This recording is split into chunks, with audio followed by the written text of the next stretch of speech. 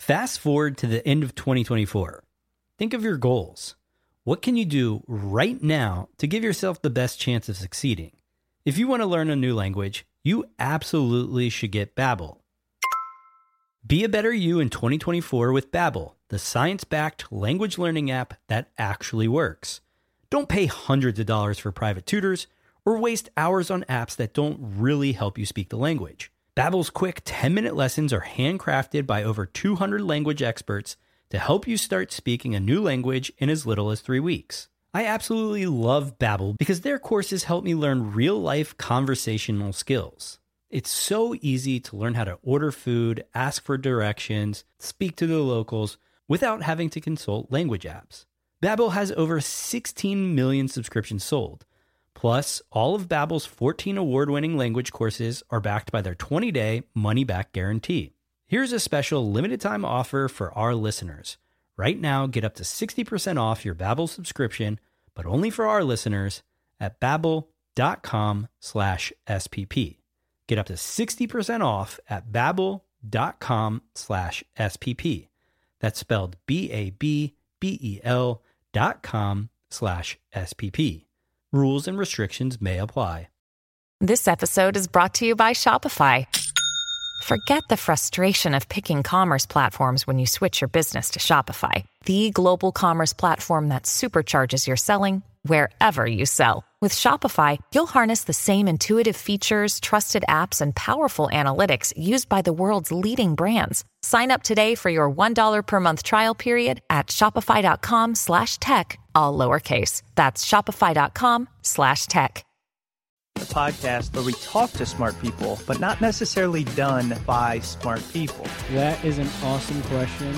This one goes down probably on one of my top 5. Hey, I like nutrition. I like to eat food. This is the coolest thing ever. We're going to do this forever.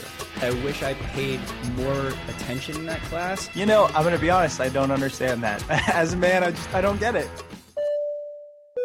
Welcome to smartpeoplepodcast.com.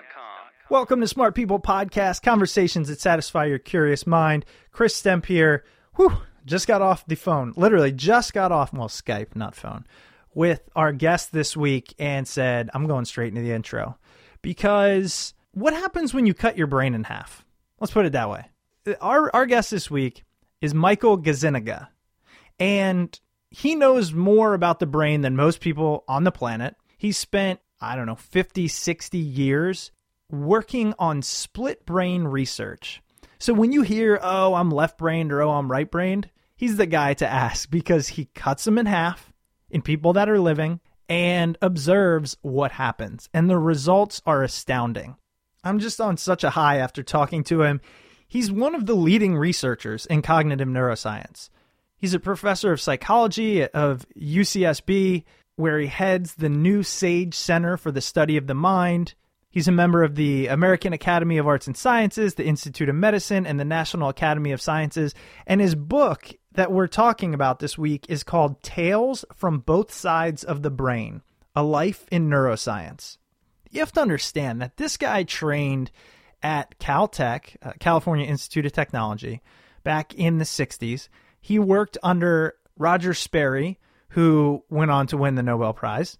He had people like Richard Feynman, who you might have heard of, just drop into his office and literally ask him about the experiments he was running. Normally, this is where I would cut off the intro and just let you go into it. But for the first time ever on Smart People Podcast, I forgot to hit the record button for a few minutes in. And so let me give you a little bit more background. So when I first started talking to Mike, I asked him, what is this split brain research?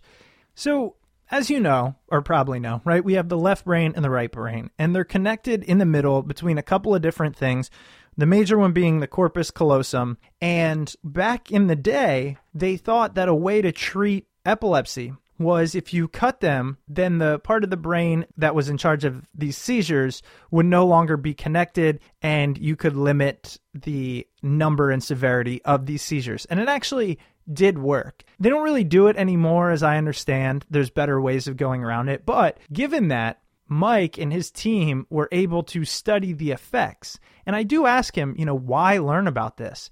But asking a scientist that. I mean, really the way science is done is by taking things that work normally and seeing what happens when you alter them. So if somebody has a stroke and there's a lesion on some part of their brain, as he talks about in the interview, it gives us a chance. If you know what happens when things go wrong, then you better understand how they operate when things are going right. The book outlines, it's really written in a story type manner. He talks about his time at Caltech, which was amazing. He talks about the individual studies that he did with various patients, which we get into a little bit in the interview. The other thing we talked about, these were the only two things you missed out on. Back then, there wasn't this red tape that was up. Scientists really said, here's what I want to work on, and they went and worked on it. So what Mike got to do is he did a lot of his training and his research on monkeys. So he could just get a monkey, clip the corpus callosum, and split the two brains, and then do different tests. Well, what was interesting, he was also in charge, him and his team, were also in charge of training the monkeys. Tell me how fun that sounds. Well, nowadays, there's so many different regulations that this research is really getting backed up due to all of that. And if we could just loosen them a little bit, we would make bigger leaps much more quickly. Sorry, it was only about 5 minutes you missed out on. We jump right into it. So you're going to kind of start right from the idea of the split brain. Going to get into it here. First of all, don't forget about our Amazon banner. Even though we don't talk about it much on the show anymore, it still helps us cover these costs. And also, we really appreciate those of you who leave a comment and a review on iTunes. I know when you're listening to this, you're on the go, so it's not the easiest to do so. But to go back, I read every one, literally. Actually, recently, we got a review from Podcast Virgin, and it was 5 stars. I loved it. So thanks for the kind words. Anyone else, if you enjoy, please head on over there. Let us know. SmartPeoplePodcast.com is where you can find us. Feel free to email us. Here it is, your interview with Mike Gazzaniga.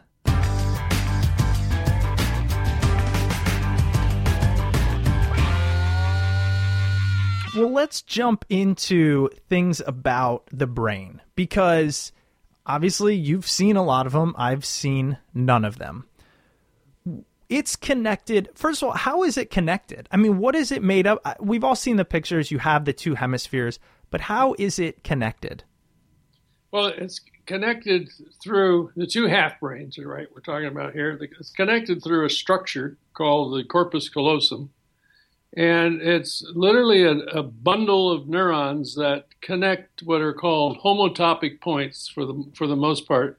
So a particular point, say in the temporal lobe of one hemisphere, connects to the sort of identical place in the other hemisphere. And so it's just like a big looping neuron that goes across between the hemispheres, and you could think of it as a updating wire to the two half brains. And that runs the length of the brain, where these neurons represent information from one side and basically communicate it to the homotopic point on the other. Now, there's cross wires in there, and there's all little subtleties and everything, but that's the main story. And these are myelinated neurons, and in the human brain, there's about 200 million neurons doing this job. And then there's another smaller little nerve cable beneath the corpus callosum called the anterior commissure, and that also connects the parts of the brain called the temporal lobes, the temporal regions of the brain. So together, those two form the split brain surgery. Interestingly, in humans, you only have to cut the corpus callosum to get these split brain effects, where one side doesn't know anything about the other side. In the monkey, you have to cut this other little one as well. So it tells you how there's different wiring patterns between the two species. And you can go down, long. There's all these little incidental observations in this storyline that make it even more interesting.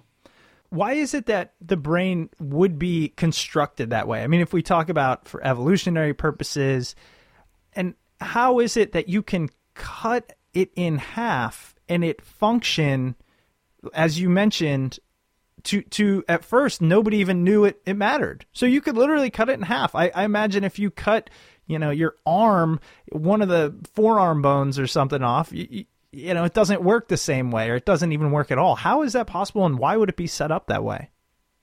Well, it's a complicated picture. Let me try to capture it here. So the first take on the effect of the surgery was that, well, look at here. A surgical disconnection of these two hemispheres took one mind. Let's use you as an example. Let's say you're undergoing the surgery, and you think you have one unitary mind, and that's who you are, and you have a narrative about it and all that stuff, right? And now a surgeon comes in and disconnects your hemispheres, and when you wake up from the surgery 12 hours later, you would have two minds. What? What's going on here? I mean, after the surgery, if I put an apple in your right hand, which goes to your left speaking hemisphere, you'd say, well, that's an apple. You could hold it out of view and you'd say, yeah, that's an apple. I put that same apple in your left hand, and before surgery, you would say, well, yeah, that's an apple too. Yeah, the same thing. After surgery, you would say, I don't know what this is. What I don't know, you would say. You would maintain you don't know it. But yet I would notice as the patient was holding the apple that they were holding it and feeling it and orienting it correctly and finding the stem and twisting the stem. And that left hand, right hemisphere knew it was an apple, but it doesn't have a speech center.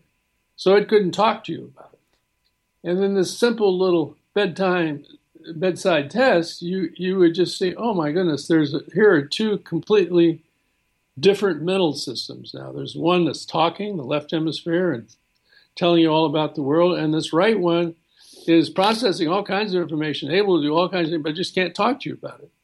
The only way it can show you its knowledge is by letting it point to, options that might be related to the question you're asking. So it could respond non-verbally, but it couldn't respond verbally. Would it know that it was food? It would know it was food, in the sense that if you put an apple and you said do something to it, it would put it up to the mouth. Even though it couldn't say this is an apple. Say what it is. Right? Wow. So what is the purpose behind that, do you think? For assuming, we've evolved for millions of years to, procreate, thrive, etc. Why not just have one blob that everything's part of, or I guess that's what it is. This is when you separate it. So when you separate it, you see that there's lots of complementary processes going on in the brain. That things are some things are doubly represented, some things are singly represented. And then as you get past this first sort of easy approximation, left brain, right brain kind of thinking, and you start studying these patients carefully in a number of contexts over 50 years, you realize, well, actually, there's lots of local distributed systems that are working, and most of them are working outside of conscious awareness. And therefore, you really shouldn't talk about left brain, right brain, but that we are organized in terms of distributed modules throughout the brain. And then the trick becomes, well, how do they all interact and pool themselves in a way that makes you and me think we all have a unitary conscious experience? That's the trick, trying to figure that out. And I would say 50 years on now, that is the big question for neuroscience in general, and in particular, the split brain is just an example of trying to think about how that all. It offers us, there's a billion experiments now where we try to say, okay, how are they cooperating there? How is information being exchanged? Why is there a sense of a unitary purpose? And what do we learn about how normal brains are organized to carry out the same thing? All that comes out of that. And I go into it in the book and try to explain it to the general reader. Yeah, and you do a great job at that for the non-neuroscientist.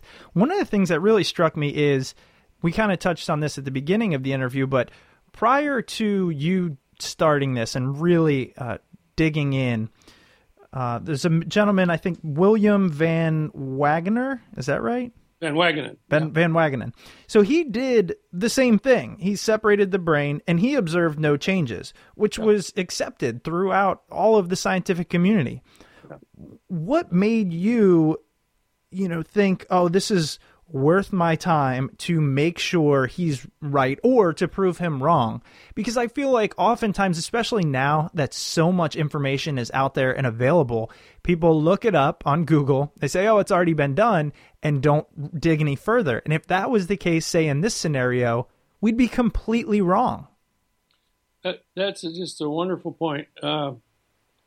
There's this great Berkeley physicist, scientist, Luis Alvarez, who used to say, what is it about scientific thinking? Is scientists are these just these nerdy, super curious people, and all that kind of reasoning and caricature of the scientific life. And he says, no. Scientists are people who listen to a story and they say to themselves, I don't think it works that way. That can't be it. And they get off their duff and go test another model. So in that sort of spirit, when you roll the time back here in 1960, 61, the evidence that Sperry and his student Myers had accumulated on the cat and monkey was so clear, so strong that even though there was all this storyline about humans and that it didn't amount to much, that can't be true. Something went wrong, right? So let's go try this out. And then the luck part and everything was that in fact, the appropriate patient to test this out, kind of appears in the scientific context where these questions were being examined. So that, obviously you're invigorated. You want to go test it, because if you can absolutely show that either way, it was a winning experience. Yes, the human is different. There's absolutely no effect, just like those guys said 20 years ago. Or no, they must have done something wrong. And with hindsight, you can go back and reread those papers and say, well, they didn't quite do this test right, and they did. You can find an explanation, or they didn't actually cut the entire corpus callosum, or there was too many things they left intact, and so forth. So this is why this is part of this Caltech thing. Well, okay, so you got to just go do it. Just do it. Let's see what's going on here, and there the story unfolded from there. Yeah, and one of the great things, you could almost consider it not lucky, but just this is how it was. The reason you were able to do this is because it was a accepted medical procedure. Normally it'd be really hard to cut into somebody's brain just to see what happens. But it had been proven that this helped with epilepsy. So your job was to simply study the effects, right? Yeah.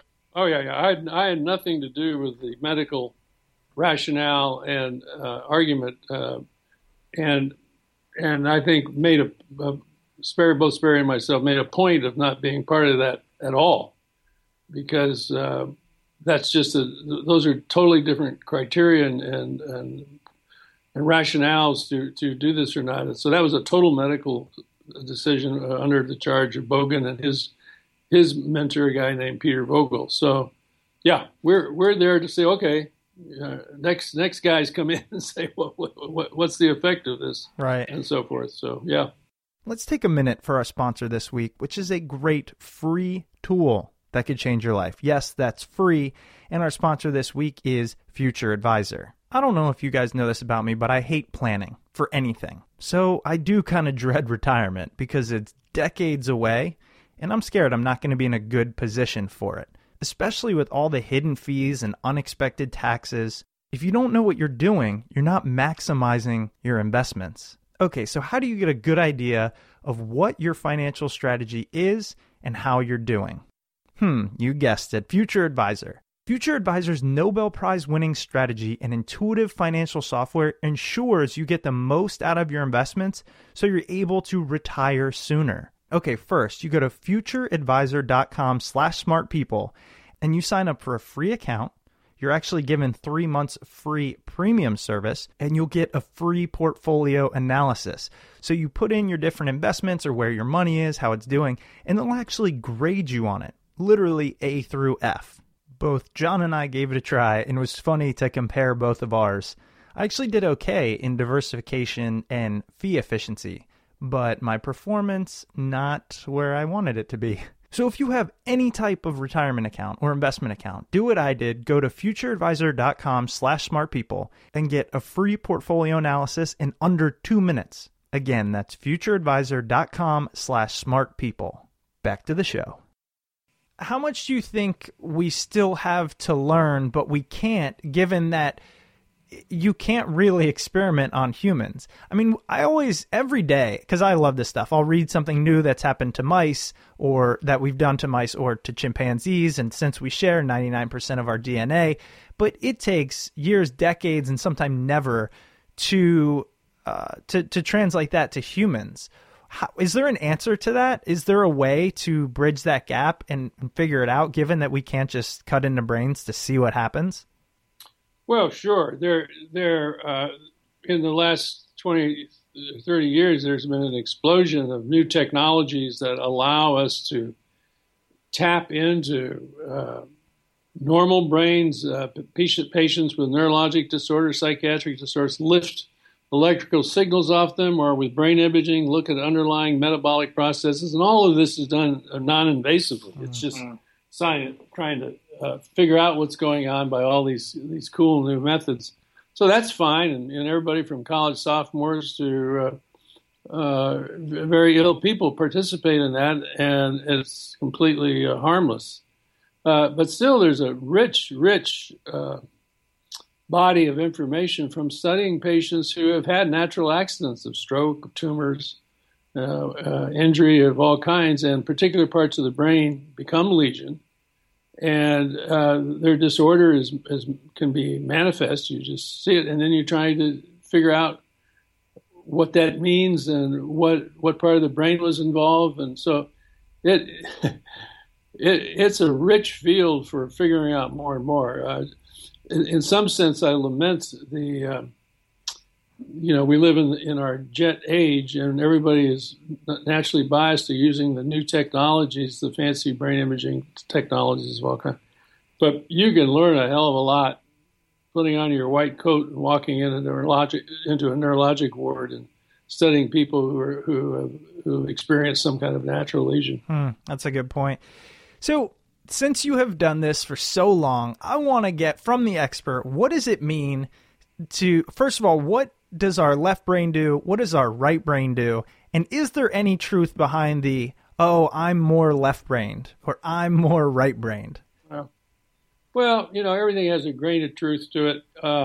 So the long and short of it is that when you have this procedure done, your left brain winds up being the brain that talks, understands language easily, and talks and does complex thinking.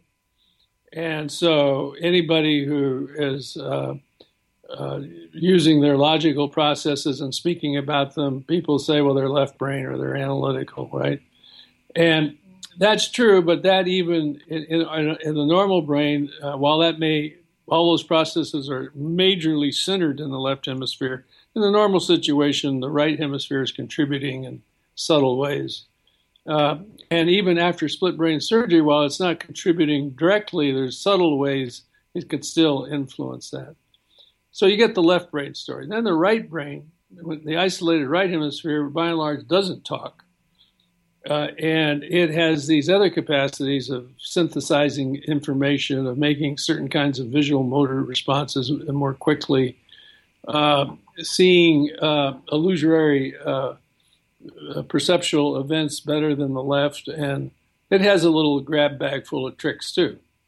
And so people said, "Oh, that's the creative part." Well, that's when the thing goes off the track, and it's not quite right. The right hemisphere has these specialized skills, but that doesn't mean it's the creative part, and the left side is just the articulation of the creative part. That's where the metaphor got strained and sort of breaks down. Because that's exactly what I was going to ask next is, okay, what's all this talk about? I'm creative because I use this side of my brain. So you're basically saying not really science behind that. No. Okay. There are people who having said that, of course, there are people who psychological profile, they tend to be more creative, they're more generative, they're more metaphoric, they're more this, they're more that. That's true. I mean, there's other people who, just show them a table of numbers and they're happy. That's true too. So there are processes that align with those that are distributed throughout the brain and requires cooperation between the hemispheres in many cases. So it's just not a sustaining idea. It's like everything else. The first idea, simple, clean, and then as you learn more about it, well, it's a little more complex. Sure. Yep, absolutely. So given both sides of these brains, the experiments you were doing, one you talk about a lot in the book, the study with WJ and the tacks. And I found this one so interesting because you said how he would pick up a tack and twirl it. And even though he didn't know what it was, he was laughing to himself. And that, honestly, that was creepy to me. Like, not interesting, but creepy because I'm worried, what does that mean? Yeah.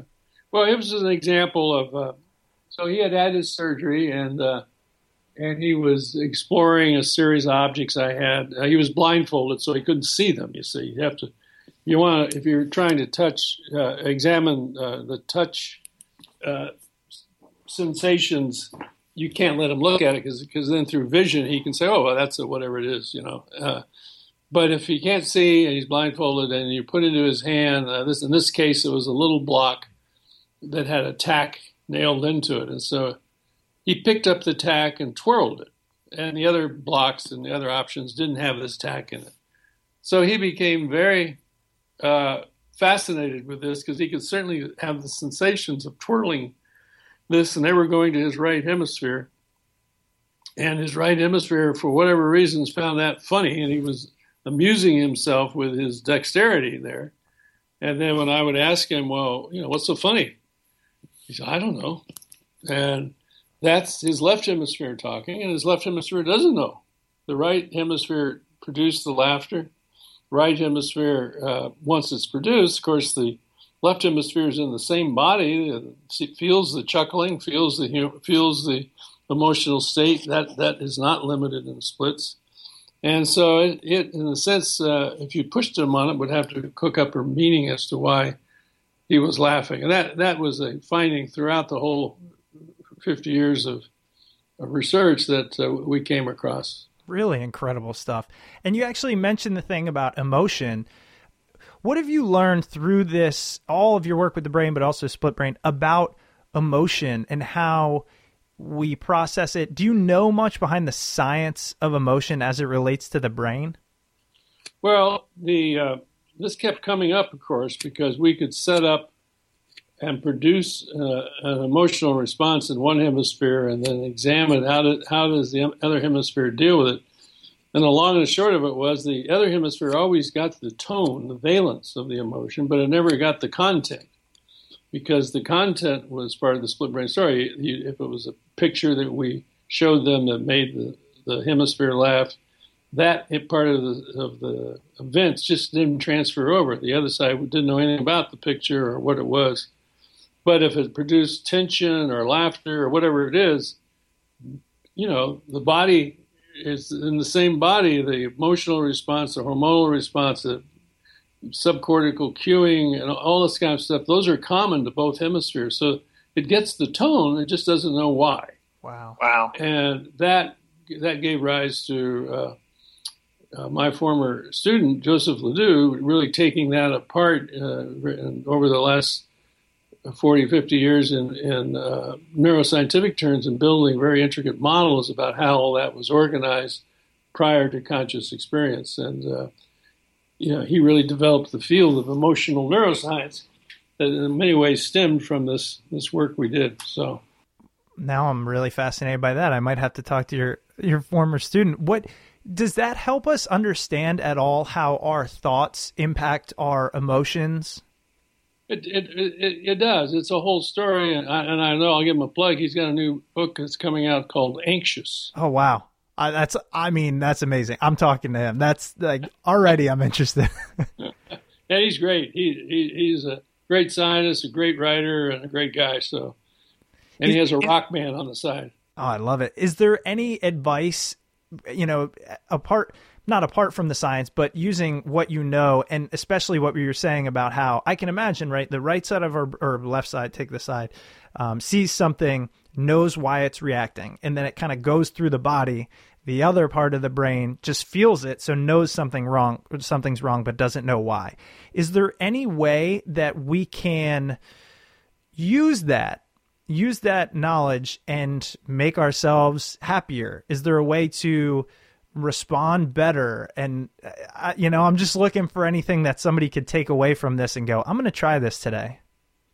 Well, so the last bit of our, not the last bit, but the 25 years into this work, we discovered something that we call the interpreter, something in the left hemisphere that is this thing that keeps trying to make sense out of the behaviors we carry out, the emotions we feel. It builds a story as to why we're experiencing those.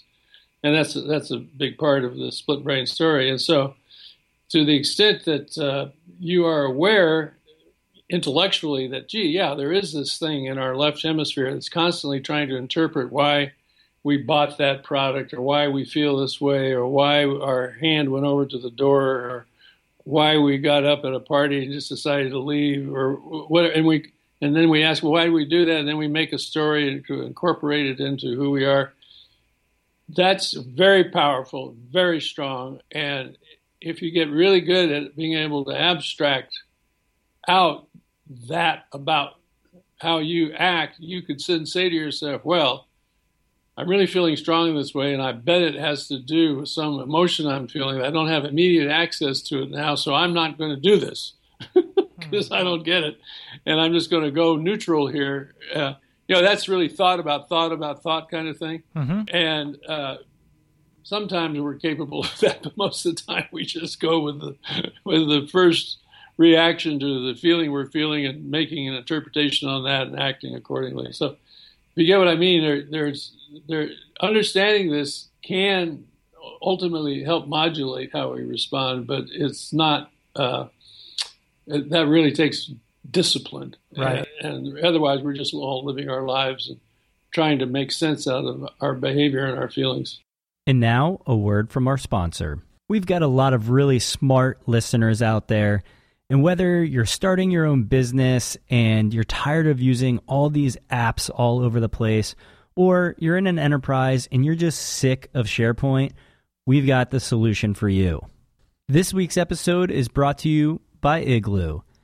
Igloo is an intranet you'll actually like. It's a cloud platform that can help you do your best work, share files, blog updates, coordinate calendars, and manage projects. It's easy to use and it's easy to configure, even for the most non-technical of users. Igloo is built using responsive design, which means that everything you can do at your desk, you can now do on the go on your phone. Whether you're a large enterprise stuck using SharePoint or a fast-growing business overwhelmed by apps, create an intranet that matches your brand's look and feel, simplifies how you work, and is accessible on your phone. Listen up. To try Igloo for free, sign up at igloosoftware.com/smartpeople. That's igloosoftware.com/smartpeople. Thank you, Igloo, for being a supporter of Smart People Podcast. Sure. Well, there was another aspect I wanted to touch on that I found so fascinating, which was called cueing. Could you explain to the audience what cueing is? Yeah. This was, as we started testing the patients, we saw ways one hemisphere was trying to direct the other hemisphere, even though it had no direct neural communication because the surgeon had cut them off. So imagine this. Imagine you're tethered to somebody. You are standing there and your friend comes up and behind you, and we're going to now tape your arms together and your legs together, and we say, okay, now you've got to act as though you're one. And for the first bit of time, you're going to be very awkward and stumble and, well, this is crazy. How can we do this? And within a remarkably short period of time, you will start to cue each other. You would say, wait a minute, no, if I'm going here, you got to go with me. So just let this go, or you exchange information. Well, you lead this time, or you lead this time. And you could survive and function. Well, now imagine all that within the body.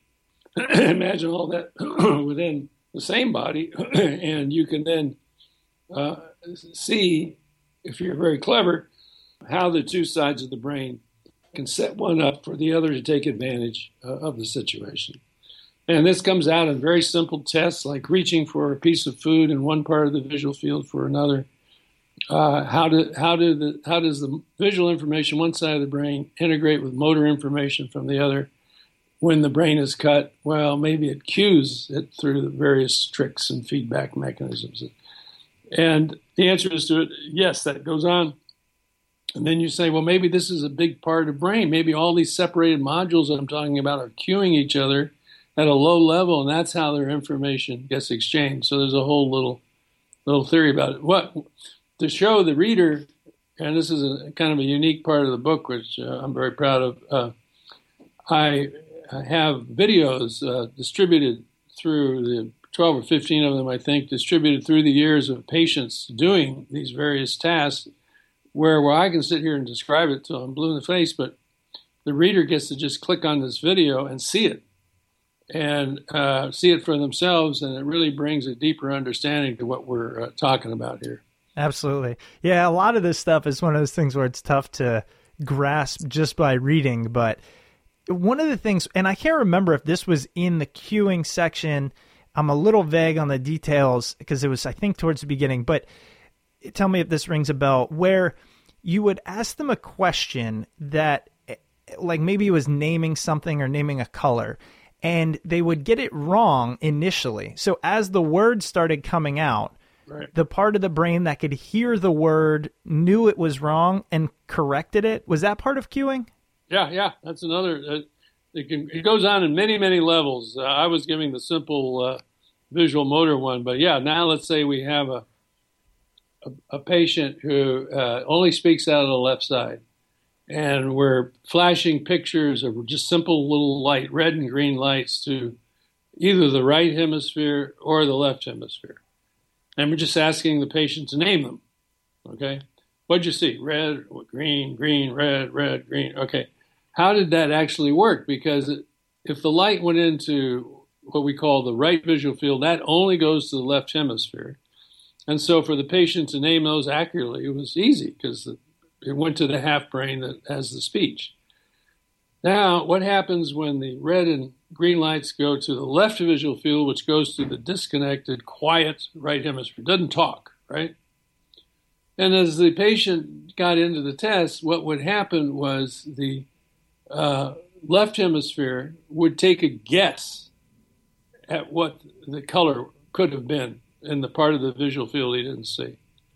And the right hemisphere would hear the guess, and if the guess was right, nothing happened. If the guess was wrong, the right hemisphere was able to produce a little head shake. And the left brain said, whoa.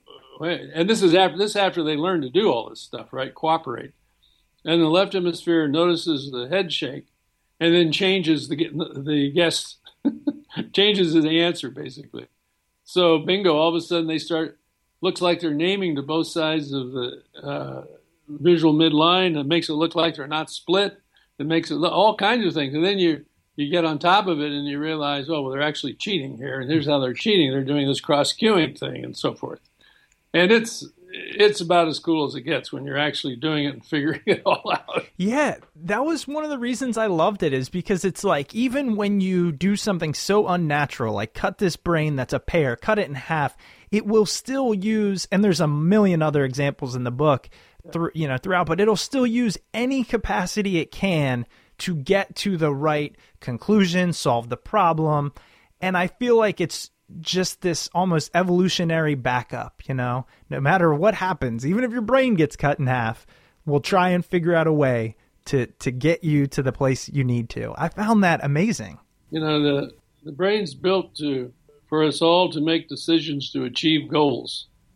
And in the situations in real life, natural life, and in the laboratory, the subject knows well, here's the goal the guy wants me to do. I'm going to use everything in my power to make that goal happen. And then it finds out it has deficits and really can't do it directly. And it's, well, how can I get that goal done anyway? And then use all these other alternative methods. And then your job is to figure them out and see if it teaches anything about how the brain works. Yeah, absolutely. Well, I know that we're running out of time here. I had a couple of questions that we didn't get a chance to get into that I just want to ask really quick. And if you have a short answer, great. And if not, I know you gotta run. But what do you think is next in the field of neuroscience? What are you excited about? There's so much. First of all, there's just the kind of data and accuracy of the data that for which we will use to figure out how the brain ultimately works and produces our mental and conscious lives is getting better and better and better and better, more exact and more exact and more exact. But the picture of something, the sort of the roadmap of all the parts of something is one sort of achievement. The next one is to figure out how we think about how all those parts interact. What kinds of thinking should we bring to that question? And from my perspective, I'm very excited about bringing in control and dynamic systems thinking. So I think in the future we should be thinking about marrying the disciplines of basically engineering and neuroscience if we want to figure out how all of the intricate parts interact to produce function. And that will require some new training programs where both those skills are taught to the students of tomorrow, not things that are sort of haphazardly picked up as they go along because they'll figure out they may need these new tools. So I think another way of saying that is in 20 years, the kind of answer you will be getting when you interview somebody on brains and behavior will look different than the kinds of answers you get today. Wow. I look forward to that because hopefully 20 years from now, I'll still be doing that. Well, Mike, I have really enjoyed this. The book, Tales from Both Sides of the Brain, is fantastic. It's detailed without being too dense. It's for the common man as well as for somebody just so interested in this. Is there anywhere else that you kind of put the things you're learning into the world? Anywhere else you would like our interested listeners to visit? Well, a part of the book, when I started the book, it was just going to be a straight science story without bringing in the personal lives of characters, the institutional differences, and then the fun you have. I wanted to kind of, as I got into it, I realized, this has been a life of fun. It's great. I mean, here I am, 75-year-old, and I can't wait to go to work every morning. That means you're doing something you love to do, but it's been fun. We have a lot of fun. We do other things. We're not isolated. Scientists aren't these isolated weirdos living in the ivory tower. And we do lots of stuff. And I try to tell some of the other stories that has made it fun. And so just so that the young student, coming along, I think they've got to learn that science is actually one of the cool ways to spend your life. That's true. And this book, you do tell some great stories. So again, I recommend it to everyone. Mike, thank you again so much for your generous time. And, I can't wait to see what else you figure out about the brain. And if you want to put it in book form, we'd all appreciate it. Hey, thank you very much. All right. Have a great day. Yeah, you too. All righty. Bye-bye. Hey there. Welcome back to Smart People Podcast. Hope you guys enjoyed that interview with Mike Gazzaniga. Don't forget, you can pick up his book, Tales from Both Sides of the Brain, A Life in Neuroscience, on Amazon or at your local bookstore. If you do decide to pick it up at Amazon, please head over to smartpeoplepodcast.com/Amazon or click on the Amazon banner at the top of the page at smartpeoplepodcast.com. It'll take you over to Amazon. You make your purchases just as you normally would, but we get a nice little kickback from Amazon at no extra cost to you. If you want to get in contact with the show, Chris and I are all ears, so shoot us an email at smartpeoplepodcast@gmail.com or send us a message on Twitter @smartpeoplepod. One of the easiest ways to support the show is by heading over to iTunes and Stitcher and leaving us a review over there. As Chris mentioned in the intro of the show, we really do read every single one of those reviews out there. So thank you very much if you've taken the time out of your day to leave a review. We've got some awesome stuff planned in the future, so stick around, stay tuned, and we'll see you next week.